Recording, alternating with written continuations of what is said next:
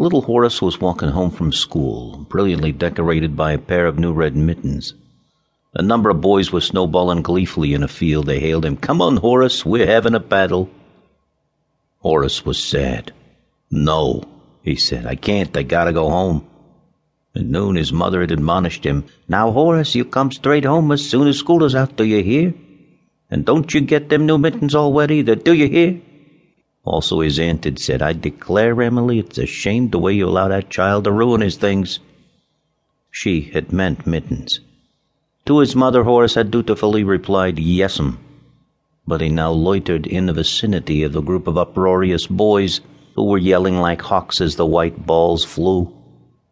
Some of them immediately analyzed this extraordinary hesitancy. "Ha!"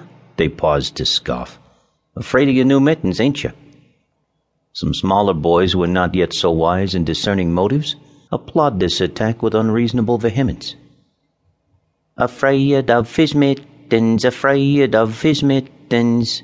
They sang these lines to cruel and monotonous music which is as old, perhaps, as American childhood, and which it is the privilege of the emancipated adult to completely forget.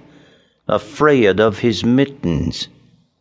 Horace cast a tortured glance toward his playmates, and then dropped his eyes to the snow at his feet. Presently he turned to the trunk of one of the great maple trees that lined the curb. He made a pretense of closely examining the rough and virile bark. To his mind, this familiar street of Williamville seemed to grow dark in the thick shadow of shame. The trees and the houses were now palled in purple. Afraid of his mittens. The terrible music had its meaning from the moonlit war drums of chanting cannibals. At last Horace, with supreme effort, raised his head. "'Tain't them I care about," he said gruffly. "I've got to go home, that's all." Whereupon each boy held his left forefinger as if it were a pencil and began to sharpen it derisively with his right forefinger. They came closer and sang like a trained chorus, "Afraid of his mittens." When he raised his voice to deny the charges, it was simply lost in the screams of the mob.